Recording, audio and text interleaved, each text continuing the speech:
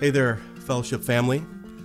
Welcome to your one-stop shop for all things church life. My name is John Avery, pastor of family ministry here at Fellowship Bible Church, and I'm your host for today as we unpack and discuss parents helping kids accurately view gender. Joining me today at the round table is Pastor Charlie Spencer, children's pastor, and pastor of student ministries, Dennis McNutt. Good to have you guys. Thank you. Yeah, this is my first time hosting, so they gave me the intro, and I think you nailed it. Absolutely, you betcha. Thanks so much. They also gave me an outro, so we'll see how that goes too. But we're going to be talking today about parents helping kids accurately view gender, and it's quite a topic. Yeah, it's something we all need help with in engaging the challenges that are being thrown at our kids. Amen. Yeah. We I found an article, the Gospel Coalition. I don't know if you ever read those blogs or anything, but they have some good stuff out there. And the beginning of this article, it says that a semi-popular YouTube video opens with a young person who is either a feminized man or a masculine woman. The voice is hard to place. Is it a man speaking in a womanly voice or the reverse? The speaker says, people constantly ask, are you a boy or are you a girl? The answer, no, I am non-binary. Gender is in the brain. Physical sex is a completely separate thing and a different thing. Gender is what you feel, not what your parts are.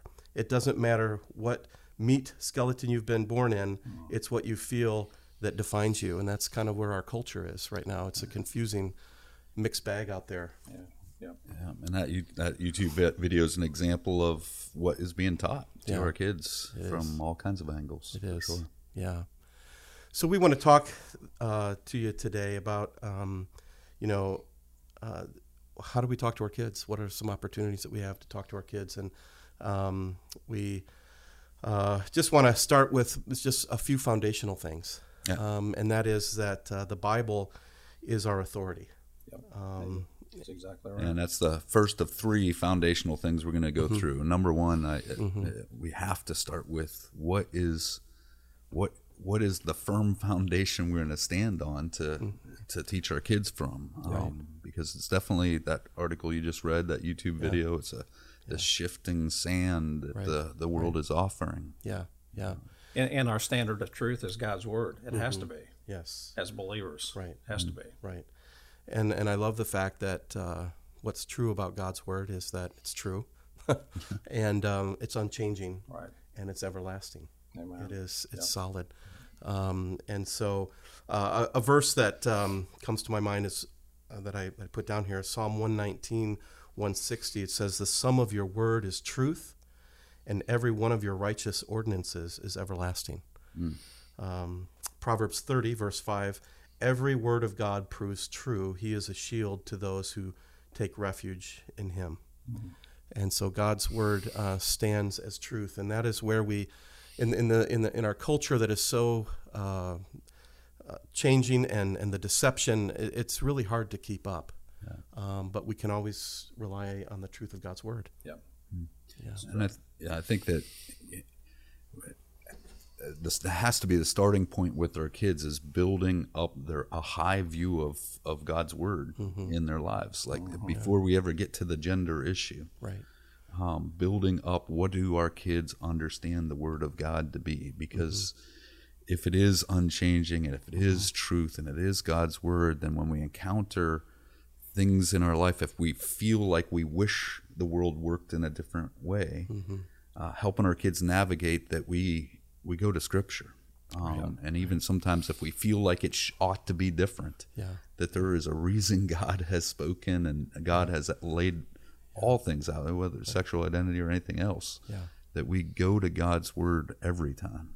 And that beginning starts at home, obviously, with the parents teaching their kids, and then we as a church come alongside parents and partner with them. For sure. In teaching these biblical truths. Yeah. Yep. I had a guy who discipled me, George Thomas. I love the man.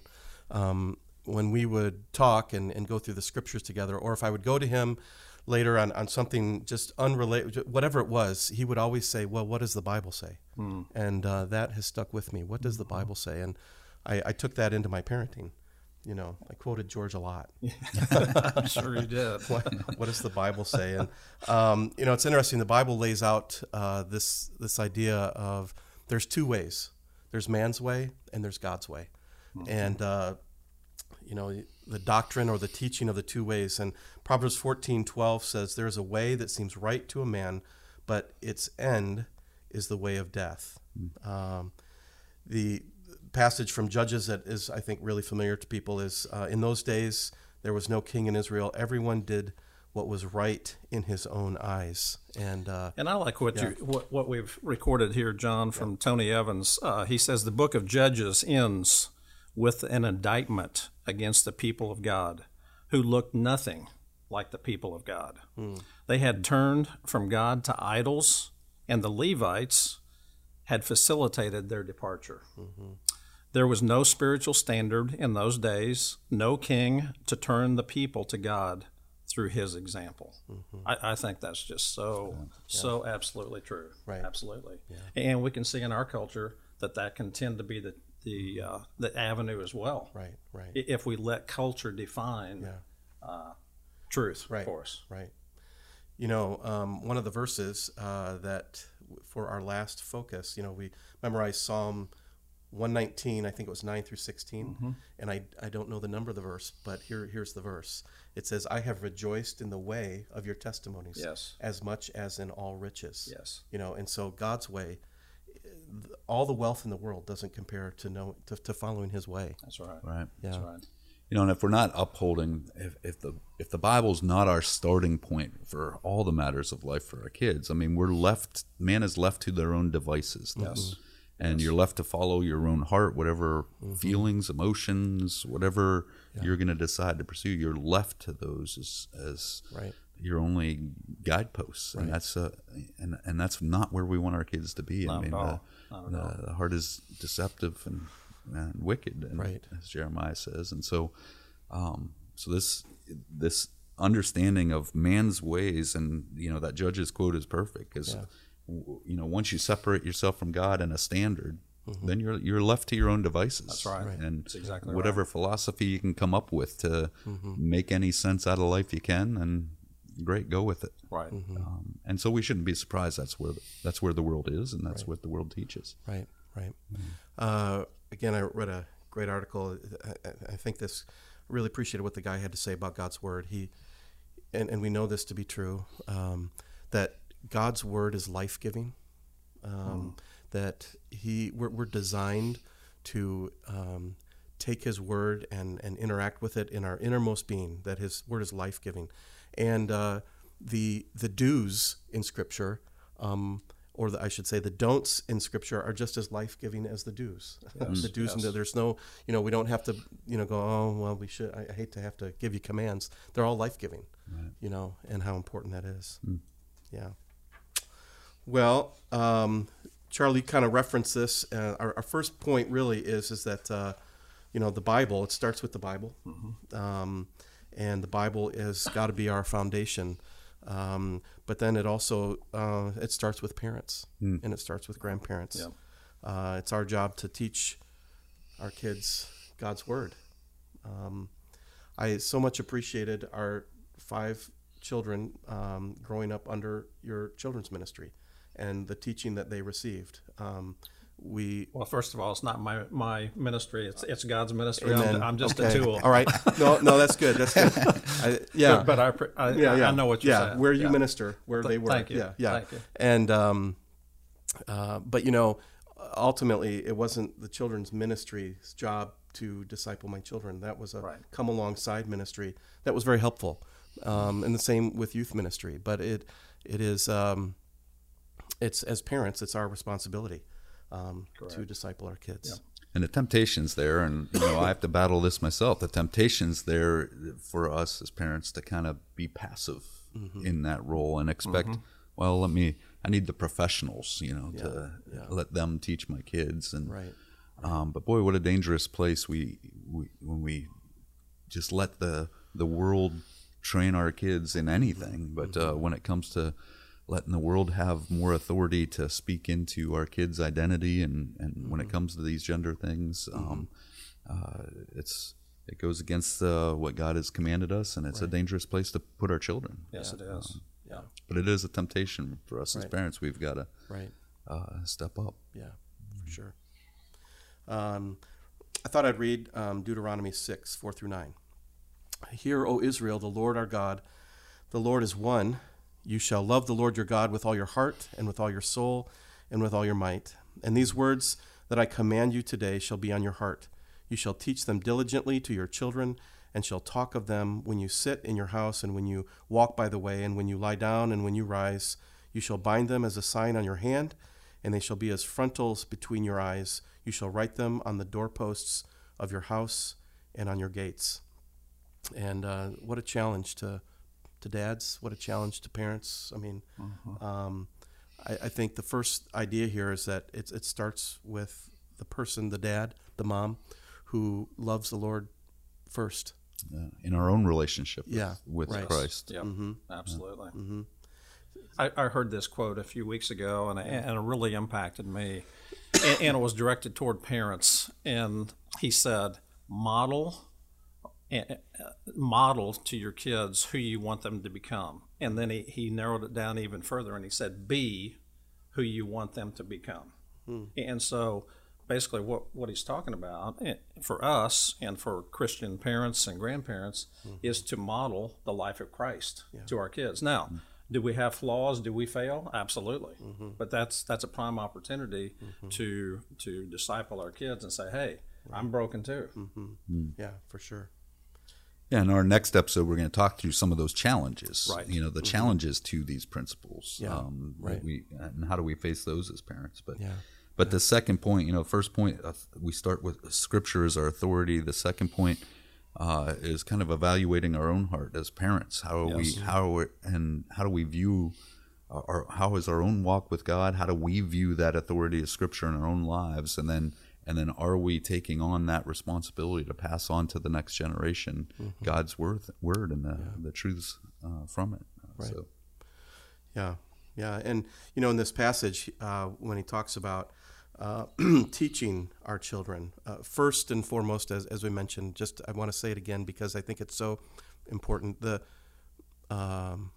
In order for me to teach my kids God's word, I have to love God. I have to be in His Word too. You have to know God's Word. I do. Absolutely. Yes, yeah, that's right. And it has to flow. There's a flow that comes from that, from my heart to theirs. You know, I love 1 Thessalonians 2:8, where the Apostle Paul says that, you know, they not only imparted the gospel of God, but they imparted their very lives as well because they had become so very dear to them. Yes. And so there's this combination of imparting your life, but you're imparting a life that is being transformed by the Word of God at the same time. That's right. Yeah. That's exactly right. And so that's where it starts. And God's Word has spoken on these sexuality and identity issues. Yeah, right. And so if we're unclear as a parent on what God's Word says, maybe a starting point is for us to study that, you know, to study that subject more and not just let the world define it for us, but go to God's Word. What has He spoken and said about identity, sexuality, gender, and then to be intentional in passing that on to our kids, walking them through. Here is what God has said on these matters. Yeah. So. This kind of relates back to parents instructing their children at home and grandparents at home. But we've all discussed before, the church, we have them maybe 1 or 2 hours a week. We've seen that figure 1 over 168. Yeah. Parents have them much more than we do at home. Right. And so I believe Deuteronomy 6 is saying here, hey, the home is a constant learning environment. Right. You have the primary responsibility. It's a constant greenhouse to teach and train your kids. Right. And it's done in the formal times of sitting down around the Word of God, and it's mostly, I think, done in the informal times. Yes, very much so. On the go. Yes. Yeah. Yeah, and those informal times look, you know, it can be and whatever opportunity. Yes. You're watching a movie with your kids, and you know, you can hardly do that today without some sort of gender thing being thrown into the mix of that, a worldview that's coming from the culture. And we'll talk about some of that more in the next how that's an opportunity. Right. But those times, looking for those times as a parent to make sure you're surfacing these issues with them and having those kind of conversations.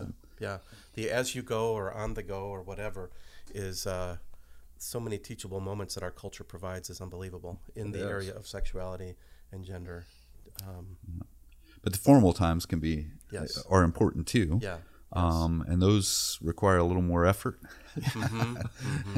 Pre-planning. A little pre-planning to go into that. And That's what am I going to use? And at the end of this, we want to go into some resources for that. Yeah.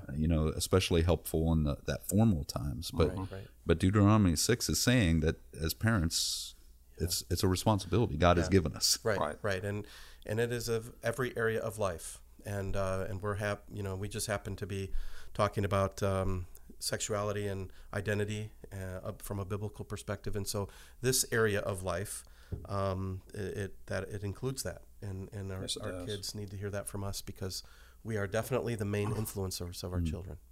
Yeah. Well, I think the first thing, or one of the third thing. So we've talked about, what have we talked about so far, Dennis? What have we talked about? Word of God is our authority. That's the first principle as we engage our kids on this topic. The second principle is it really starts with us, and we as parents have that responsibility. Yeah. And the third point is, as we seek to teach our kids, we want to teach them the beauty that sexuality and gender is, and that it is God's good gift to us. And the focus of that in the way we phrase things and the way we tell them that it is a good gift from God as we teach them. Right. And one of the verses that we go to, that because God is the creator and he establishes who we are, it's Genesis 1:27. God created man in his own image. In the image of God he created him, male and female he created them. That this was God's idea, and that it is a wonderful gift from him. There's no apologies here. There's no not at all. Not at all. We so many times in media and things like that, people say, hey, you need to find yourself, you need to find your identity, but it's very clear. God tells us our identity and our sexuality is revealed. We're told by God who we are. It's given to us. It's given to us, right. Absolutely. Yeah. And it's rooted in that creation account. And I think it's important to understand that God has the authority as the creator. Yes, he does. And Jesus goes to that in Matthew when he starts addressing whether Jesus is addressing marriage or these types of topics. Paul goes to this in Ephesians. They always go back to creation. They'll quote from this Genesis 1-2 to as the foundation for the principle that they're about to teach. That it flows out of this idea that God as the creator has the authority and has given us this good gift. Yeah. No, that's right. And and that our culture wants to communicate that the deception that our body is a problem. Or you got to figure that you're not. It's something to be overcome. Yes, right. But it's a good gift from God. And when culture tells us that, and people buy into that, they're basically trying to redefine who God says we are. I mean, they are. They're setting that up in place of who God says we are, right? And the sex that He has assigned to us. Yes, right. Yeah, and it's part of the reason it becomes such shifting sand is once we take God out of that formula and the fact that he has spoken and he has created us in this good gift, then we're left with, and this is what in the quote that you read, we're left with how we feel. Right. Well, I feel like this, I feel like that, and there's actually the movement is desiring that to be the source of your identity. Sure. So there's this attempt to separate the physical reality from, well, it's however you feel now. Right. John, could I read this passage Please do. from Psalm 139? Do it. It's a great one. Psalm 139, 13 through 16 says, "For you formed my inward parts. You wove me in my mother's womb. I will give thanks to you, for I am fearfully and wonderfully made. Wonderful are your works, and my soul knows it very well. My frame was not hidden from you when I was made in secret and skillfully wrought in the depths of the earth. Your eyes have seen my unformed substance, and in your book were all written the days that were ordained for me, when as yet there was not one of them. I mean, God formed us in the womb, and He knew us from the time of conception. And so, again, it's just biblical support for God is sovereign. He assigned to us our sex, either male or female, and He has the authority to do that. Right. He does. And He hasn't made a mistake. No, He has never made a mistake. That's right. And that's it's a heartbreaking place that you hear testimonies from people that wrestle with that there's somehow I've been put in the wrong body, or I have, because my feelings don't match up with my biology, and that there's a mistake somehow, that I'm a mistake. Yeah. And that's a heartbreaking place where God's truth is that you are fearfully and wonderfully and beautifully made. Yes, yes. And that God's decree is perfect. It's perfect. Yes, it is. Yeah. Yep. And it's just it's a wonderful gift that God has given, and I think that we again just it's revealed, it's God given, and we can with authority be sharing that with our kids from His Word. And one of the things we've got to be on guard against in that, as we share that, is, and I find myself doing this and having to be on guard, is we will contribute to some of the confusion by adopting cultural norms for boys and girls, and then enforcing those as if those are biblical truths. And so we as parents have to be on guard against that the Bible has spoken that there are male and female, but some of our own conceptions of what that might mean are not informed from Scripture, but informed from culture. A boy has to be good at sports, and a girl has to be good in the kitchen. That's not a that's not a biblical truth. Right. That's a cultural truth that we've got to be on guard against, making that somehow and raising that up to a biblical standard. Right. Exactly. In that, because boys and girls are not created; they're not all the same. Right. They're not. The scriptural example of Esau and Jacob, two very different guys. Yes. Yeah. Yes. Both of them are very clearly guys. The Bible refers to them as guys, but they're very different. Right. Jacob enjoyed and was a good cook, apparently.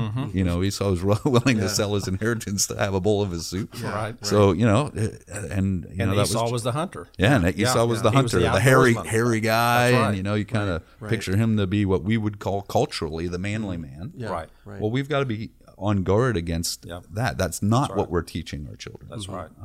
We're allowing freedom for our children to express themselves, to be themselves the way God has created them to be. Yes. Yeah. Within that, so there is a tempering. There's a guard that we have to be careful not to raise some cultural things up to be as if they're biblical norms. Right. That's right. Yep. I like what this Gospel Coalition article says: as activities like giving birth and nursing are creational, not social. Reproduction is basic to how God designed us. People are male or female in every cell of the body, in both nerves and hormones, not in the reproductive organs alone. Yet elements of gender are socially constructed. In America, professional men often wear ties. Professional women usually do not. This is arbitrary, socially constructed. Ties were invented around 1860, so no one signified gender through ties until recently. I hate ties. Right.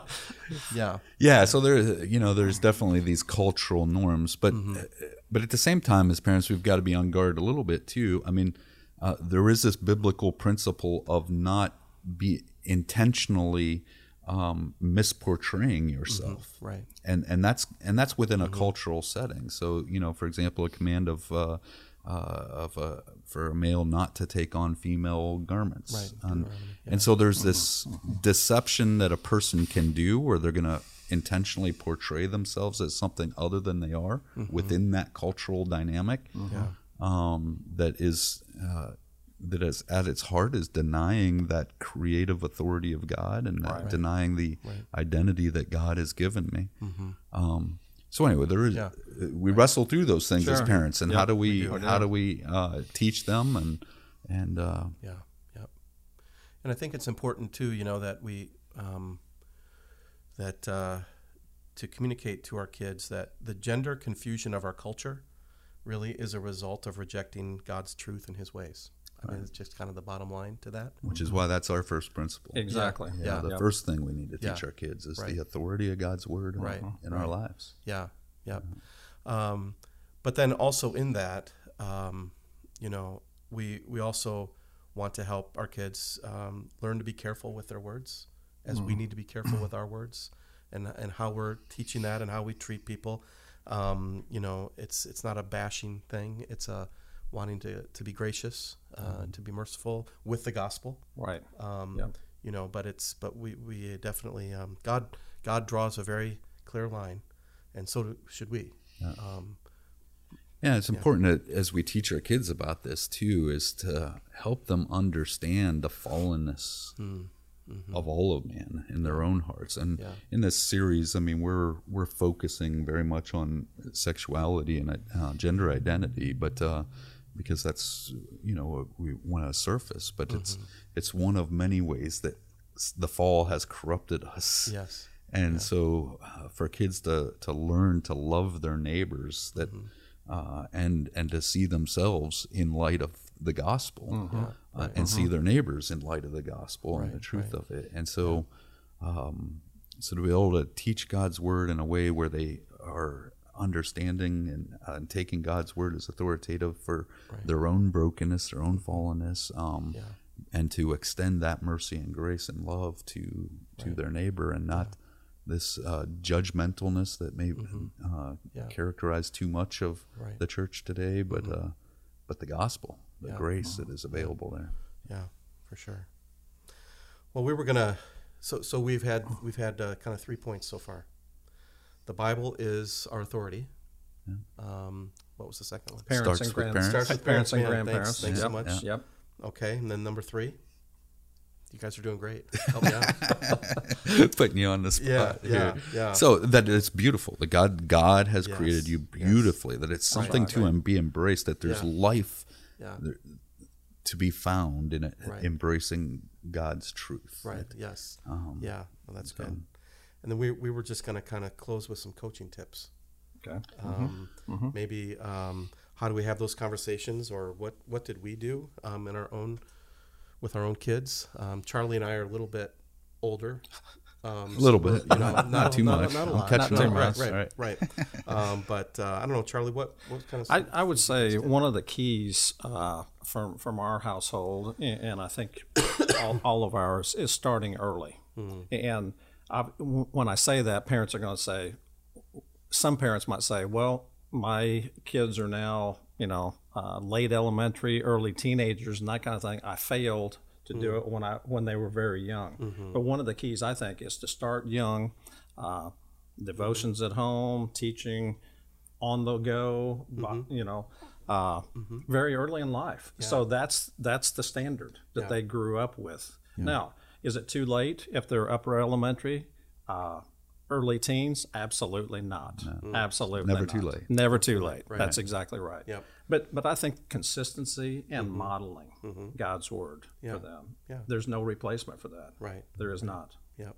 That's good. And some of those formal times, like setting apart, that you're talking more kind of the everyday in, day out time, but then also being intentional to set aside periodically some special, unique, I think, for example, my wife, for each one of our daughters, when they've gotten to a certain age, she's set aside a special trip. They've gone to New York City together and had time together with that one daughter. My son and I did a camping weekend, the two of us together, just taking tents out into the woods, and having an intentional time to talk over specifically sexuality, identity type of issues. So there's different ideas out there for parents. It doesn't look the same in your house as mine, but the key is to take those opportunities to set it aside and just do it. That's right. Right, and I think that communicates to them too the importance of it, and that it's really important to you, and it's important to the Lord. I was going to say, one of you guys said it's never too late, and that was good. It might be a helpful thing that if you're going, well, man, I just didn't do it, I blew it, or whatever. The wonderful thing is that Jesus forgives, and possibly something you could do is go to your teenage child and say, hey, I'm sorry that I have not instructed you in this earlier. That's a great place to be. Part of that. Where we ultimately want them is the gospel, right? The power of God to breathe life, to bring to life what's dead. Yes. Right. And so in the ways we fail, Yeah. that's another opportunity for the gospel. It is. It's an opportunity for God to demonstrate His ability to bring dead bones to life, Yes. and restore that which is lost. Yeah. And it's a wonderful example. I can't tell you how many times I've had to ask my kids for forgiveness. A lot. I thought I was the only one that No, had to do no, that. I don't. No, it's just me. But and then just kind of find out where they are. What do you know? Because they'll probably know a lot already. Right. But then just again redirect them to the scriptures and what the Bible has to say, and it's just a good opportunity to do that. Right. Yeah. And we're going to talk through some of the challenges to that here in the next episode. But there's there's kind of two layers to that. One is for our own kids to understand their identity in Christ, and grow in their confidence of that, their confidence of Scripture. But then the second layer to that is preparing them to face the enemy. Right. So they have their own brokenness to deal with of their own flesh, but they also have a world that's coming against them, an enemy that is out there to attack that. And so there's lots of motivation for us as parents to engage this. Yeah, for sure. And Dennis mentioned it, but there's tons and a plethora of resources down in the home center concerning identity, their identity in Christ. Yes. I know we did a focus on that in Club 56 a few weeks ago, but there are tons of resources down in the home center. Yes. For parents to use for the specific purpose of what we're talking about. Right. Yeah, let me just show you one. Or maybe I might show you two. If you're watching, you can see it. It's called The Talk, and it's 7 lessons to introduce your child to biblical sexuality, ages 6 through 10. Yes. It starts young. It is. Yeah. It is. Another one is called The God Made Boys and Girls by Marty Makowski. And that's just another.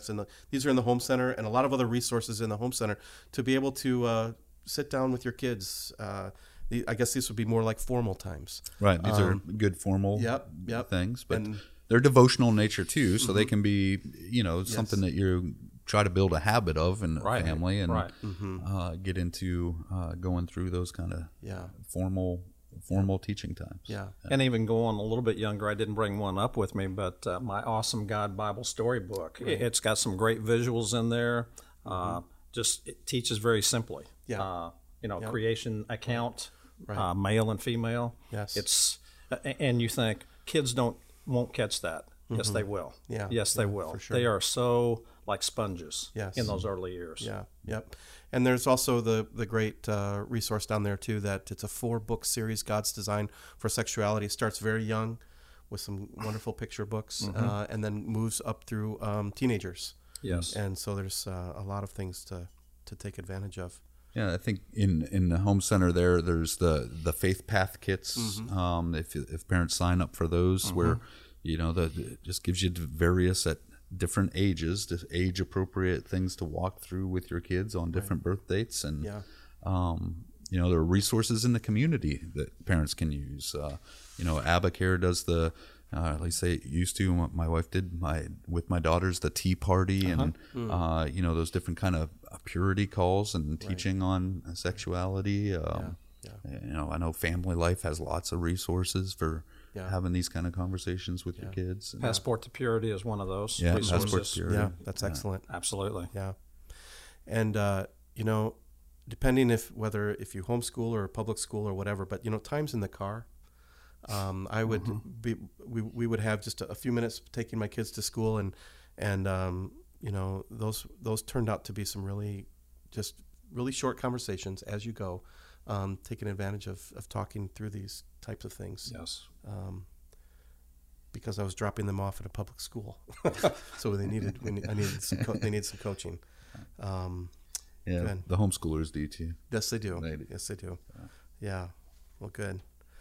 Well, guys, I think this wraps it up. That wraps it up. Let me look to our outro here. All right. I want to do our. Let's see how you do in the outro. Yeah, because it's my first hosting. I just want to do it right. We want to, thank everybody for being a part of the podcast, and you can get more information at fellowshipathome.org/identity with links to different podcasts. Every Friday we produce these, or we let them, we send them out. Launch them out. Yeah, launch them out. So they're going to keep coming. And thanks for joining us. We appreciate you guys listening. Have a great day.